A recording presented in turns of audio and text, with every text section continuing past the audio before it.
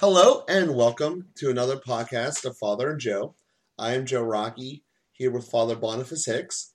And Father, in our last cast, we discussed how I began reading the first two Gospels, Mark and Matthew, just front to back in order all the way through. And part of the reason I was looking to do that was not just to get the obvious, you want to learn about Jesus, become closer to Jesus, but I was kind of doing it for a specific target of how did Jesus work with, not directly speaking, but his employees, his apostles? How did he teach them, particularly the moments whenever he told them to go out together in your teams to go out and spread the gospel, essentially giving them a job. And, obviously he ends up making Peter in charge of the whole shebang. So that was my focus going into it. And so that was, like I said, the driving force. The parable that he gives towards the end of the farmer who sends out, who's going to be going away, and he gives money to three of his employees based upon their abilities. I think it was 5, 3, and 1. He gave based upon their skills. And the first one, who was given the most money, went out and doubled it, came out and goes, boom, here's the money you gave me and twice as much back. And same with the middle one. So he went out, he took his 3, he turned it into 6 and gave it back to him. And then there's the last one who doesn't do anything with it, hides the money, and then just gives him his single money back. And then gives this long speech to the farmer about how he thinks the farmer is an evil person, how he's farming on lands that aren't his, how he's taking crops he doesn't deserve. And you don't hear this from either of the other two employees. And unlike some of the other parables where Jesus goes back and later tells the apostles what he meant by it, in Matthew or Mark, he doesn't. So I kind of wanted to see if we can use this space and this podcast to discuss that parable and kind of what he's getting across, because there's a lot of teachings and a lot of us have elements in our lives where we got to trust other people, and it just seems to be a natural, what I was looking for I found type thing as far as going through the Gospels there. So that's where I wanted to kick this one off.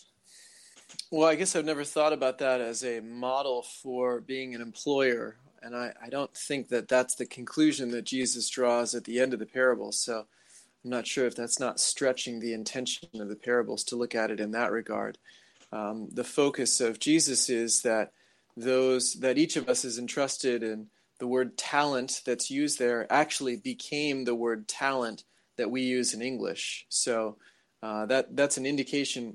It's a sum of money in the gospel, but it actually came to mean, because of its use, the sense of talent from that we use in terms of a kind of inherent ability to complete a particular task or to do a certain thing. So whether it's the entrusting of the talents or the gold coins, there are a couple of different parables. One he gives 1, 3, and 5. Another he gives 1, 5, and 10. There are a couple of variations on that. But the focus of Jesus is repeatedly on how we use that with which we have been entrusted, that God entrusts us with a certain amount of money, inherent, our certain gifts, certain talents that we can choose to use for whether we have a fundamental choice, and it goes together with the theology of the body that we were discussing in the last podcast. Love is about self-gift. It's not about getting something or taking something or feeling something. It's about giving something. The dynamic of love revealed by God is self-gift. And each of our lives is a gift. And we can choose to give that gift to others, to God, or we can choose to try and keep it, protect it. And that's a dynamic that Jesus highlights again and again in the gospel, that if you try to save your life, you'll lose it. But the one who gives his life will save it for eternal life. Or unless a grain of wheat falls to the ground and dies, it remains a single grain. But if it dies, it bears much fruit. That dynamic of self-gift, of investment, even to the point of loss and death, is the example that God gives us. Now, we're afraid to do that, and it's inherent in the original sin that we want to hedge our bets. We want to make sure that we want to guarantee a good outcome. Mm-hmm. We don't want to take risks. We don't want to trust someone else, even God. And so we're hesitant to take a risk, to give ourselves away or to give away what is ours. And basically, God, the landowner in the parable chastises the fearful guy who buried his talent. Mm-hmm. And says, if you're going to bury your talent, then you're going to lose it. And he takes it away and he gives it to the one who has 10, and then casts him into outer darkness. And that seems like kind of mean on the landowner's part. Oh, he's so cruel about that. But it's just, again, kind of like we were talking about last time. This is just a recognition of how we're made. If we try to save everything, if we become miserly and we hoard, then we end up losing everything, because in death we lose everything. But we've also lost our lives. We've lost our eternal life because we've cut ourselves off from relationships. We've cut ourselves off from the good that we could have done, the blessing that our life could have been. We've hidden ourselves away in fear. And then what are we left with? We're left with nothing when the little bit that we have is taken away from us. And so the lesson of Jesus is we have to invest generously of ourselves.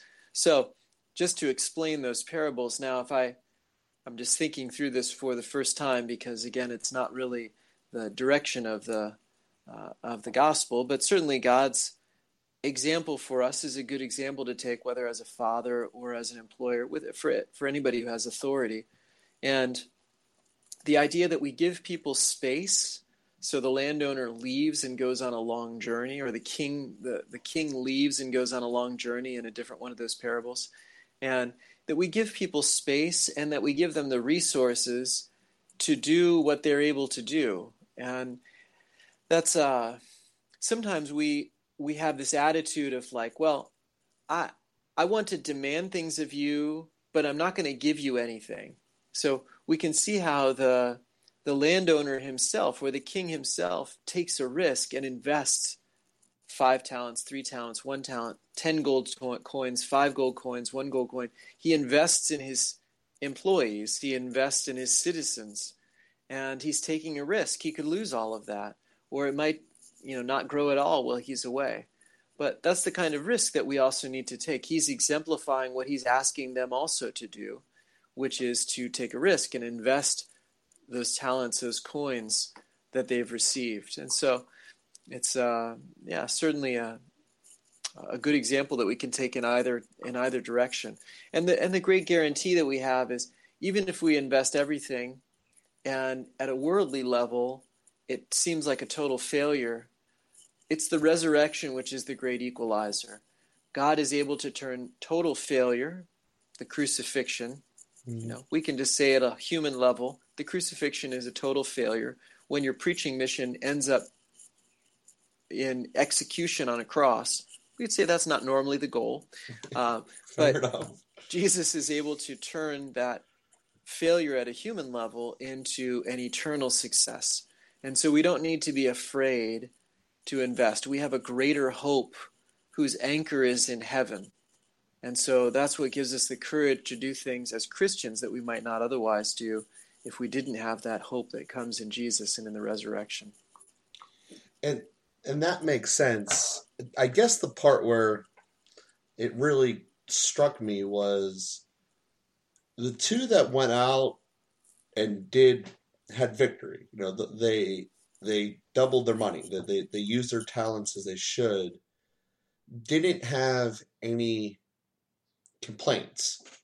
For example, the middle one could say, hey, I obviously showed I can do this. Why didn't you give me the 5 or give us both 4? And, I could have made this back for you, and I could have been even more successful. Instead of giving you 3 back, I could have given you more. If you would have given me more juice, I would have been able to give you more in return. But he doesn't. And nor does the top one complain that say, hey, I was able to do 10. If you would have given me all of this, imagine how good we could have been. The only one that complains is the one who had developed his ability to receive the least in the first place. And he brings up these gripes that, Jesus never says whether they're valid or just the excuses for why he never went out and tried. And the reason that I find that so much in my thing is it's the same thing I see with my guys. The ones that are good at what they do, they don't complain whether they're doing the funner job that they like doing more or more of the, this is annoying, back-breaking stuff, but I have to do it. An example being, it's a lot funner to do finishing work and make a bathroom tile job look amazing than it is to be the guy who's lugging the drywall up and down the steps all day to have someone else hang it up. Well, you have to work up your skill level to get to the top of the game there. And you just see so many people that just keep themselves and make reasons that they should be doing higher because of they just feel inherently justified that they should be having that same opportunity as the people who have proven it time and time again. And that's the part that stood out to me from that message. Wasn't that the top 2 guys didn't complain that they got better or more. It was the bottom guy who was looking for excuses and reasons that he wasn't the problem. And that was what I took away from that. Now, that could be me putting too much of my own life and looking at it that way. But that, to me, was the part that stood out more so than the other 2 having the success that they did. And like I said, I don't know if that's me putting too much of my own experiences in this or if I'm on to something or not. I have no idea. Well, that's the richness of the scripture, is that we can find a lot of insights. It's the living word, so it keeps speaking to us in new and unique ways as we develop, as history develops. And so it's a beautiful way to apply that. Yeah, it's certainly an important question to ask. Why does only the one who has won not take the risk to invest what he has? And your explanation of, it's kind of not as exciting. You gotta, build yourself up, and it's not as fun to invest 1 as it is to invest 3 or 5 or 10 or whatever. And so that's certainly a reasonable explanation. Having only 1, there's certainly the fear, the potential of feeling inadequate, and so not wanting to invest. And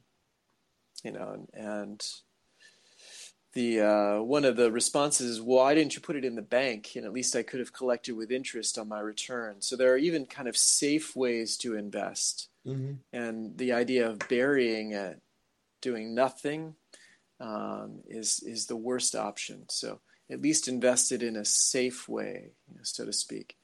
And so that's a challenge for us in any area of our life, whether it's complaining is the excuse that we use to not invest, or however we're kind of burying our head in the sand or burying our talents, is a place that we have to look at. Is there at least a safe way to invest it? Is there a way to take a risk? And then we can grow by doing that. Yeah.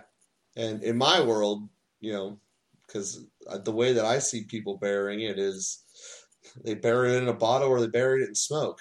One of those 2 ways, and that seems to be, the most successful ones aren't doing that. And I think that so much of our society is trying to push that to become more common, that, hey, it's okay.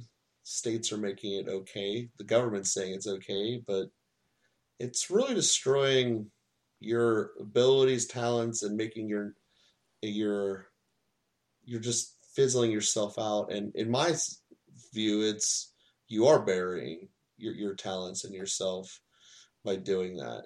Um, and not the least of which, it's not profitable. You're spending your own money that you're losing the ability to make more of to hurt yourself more. Um, so that's It's really a great description of sin, isn't it? yeah, I guess I've never really thought of it like that, but yeah, that's yeah, the momentum side of it. Because the more you do, the more it's okay, and I guess that's why purgatory is a thing, because the middle ground has to be the hardest. When you have all kinds of momentum to just keep growing something and become better, you just become second nature and you just do it more often. And same whenever you're going down the cycle of sin, as I'm walking this through this in my head, we mentioned probably a month or so ago in the podcast about porn that the people who do it most regularly don't even know how to stop anymore, and it's almost a second nature habit to them. Whereas those who have shooken it off now can fully separate it from their beings. And same with going out and doing good works for people. You take something as simple as opening up a door for a guy behind you as you're entering into your office building for the day. That's a really simple habit to get into. And yeah, it might not be getting you all 10 virtuous points in your talents. It might be more on the lower scale as far as growing the talents, but it's something. And that's why I find when you have no momentum in either direction, and I think that's probably whenever Jesus said you become lukewarm, is the people he's talking to, that's got to be the hardest, because if you're not doing anything, you have no momentum. And that's just very hard to bike up a really big hill if you don't carry down the speed from coming down the other side. So that's so true. Yeah. So I don't know. I mean, to me, just kind of talking that out loud, I guess in some regards makes you think of it like that. But yeah, I never really thought of that being a correlation to sin there. How about that? So, but yeah, I mean, like I said, that's what struck me from that parable was the other two never said there was anything wrong with the landowner. And the original way I heard it was the landowner was God. He gives you these abilities to go out and do something with them. Go out and help each other. Obviously it's only a parable, so it doesn't go through what the next steps are. It doesn't say what the landowner did with those profits or anything like that. But I guess that's maybe part of it. But I guess that's the thing is only the one who didn't use his talents is the one complaining, and what he's saying is you're harvesting from fields that you didn't sow, whether that's even true or not. My gut instinct was that was the guy making up excuses and creating stuff out of thin air. But I don't know if that's part of the deeper part of the scripture, because I also can see it being Jesus isn't doing this because he's telling that parable to the Pharisees. God isn't doing this just for the Jews. He's doing it for everyone. So he will create talents out of anyone. So, like I said, I might be just taking this the wrong way from my narrow focus, but that was part of the other question I had as far as the teachings of it. Well, you make great observations, and it's one of the benefits of actually talking through Scripture. So certainly something I recommend to our listeners to do the kinds of reading you're doing, which is wonderful. the scripture itself, and then some comprehensive reflections on the scripture, like the theology of the body, and then taking the opportunity to actually talk about it. It's amazing what comes out when we just express our thoughts out loud to another person, and new insights have a way of emerging from that conversation. Sometimes even before the other person says anything, the very act of sharing these insights makes them grow. And again, that's the dynamic, the divine dynamic that Jesus is highlighting in this parable. If we just are shy and keep our mouths shut all the time, there's a whole lot that's not going to happen. Whereas if we're willing to take a risk and begin to express something, even though it might not be perfectly correct, then there's a way that God works in that space, and we can see the fruitfulness of it. So I think that's what seems more important to me, actually, is just to highlight the very process that you're undertaking, Joe, and your reading and in your reflection, your sharing. And I know you talk through things with Teresa as well, and it's one of the benefits of a Bible study, and that just when we have the chance to share this with somebody else, a lot of new insights can emerge. Yeah, it's definitely something. Yeah, good going through this, and yeah, I mean, like I said, having the thoughts of that is that going out and trying to accomplish the best objective, there's a lot of different ways of doing it. And I think that that's the other part of it, is no two of us are made the same. And when presented a limited amount of options, you might get a couple of people choosing this one or that one or the other one. But if given an infinity blank drawing board, you'd probably have an infinite amount of different answers, because each of us are different. And the reason I bring that up is because, we all have these goals that we're trying to accomplish, whether they be spiritually, family-wise, money-wise, or whatever. You all have these goals and different priorities to doing them, and we all have different ways of going about it. And I think here about some of my guys in my crew. I have some guys that are very quiet and stoic that will basically let a guy lay down all of the stuff, and right before it dries, correct him about how he did it wrong and how to fix it, like at the last second before it's set. Kind of frustrating. But on the other hand, he gave the guy his total space to try to make it work. In fact, actually, it's only frustrating if it does set. If it doesn't set and he can fix it, it's all good. And then I have another set of crew that the second two tile don't line up right, he's just in their face all over it. And, two different routes of going about it that are, wildly different experiences for the people going through it, but the outcome's the same.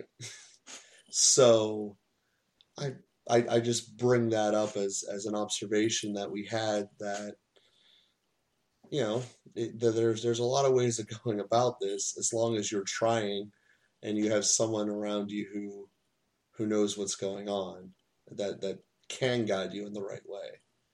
And so with that being said, we covered obviously a lot of stuff, zoning in on one particular parable here today, Father.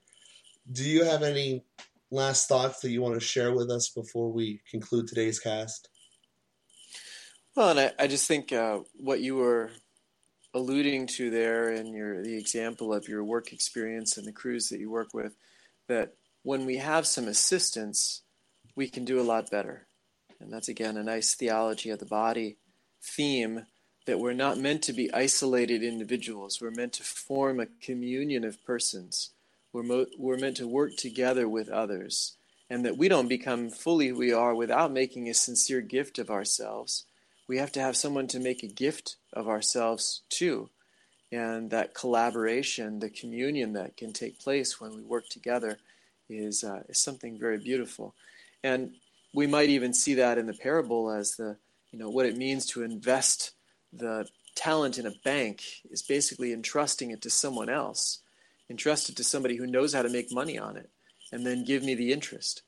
And so if we feel that we are inadequate, if we feel that our one talent isn't enough to do anything with, well, then invest it in somebody who has 5 talents, or who is, can help us to invest that one talent, and instead of sort of despairing and burying it. So that's a wonderful example. And again, wonderful to reflect with you on the scripture, both for the sake of these scriptures and for the model of how helpful it can be to reflect on scripture. So certainly a warm encouragement for all of our listeners to take the opportunity to do that. Yes. Yes. And thank everyone out there for listening. And we ask you guys to help to continue and grow and spread the cast. Please retweet us, do your subscription site reviews. It does make a difference. The more 5-star reviews that we get, the higher we come up on the searches when people look for us. So we thank each of you guys for helping us with that cause, and we look forward to talking to you with again next week.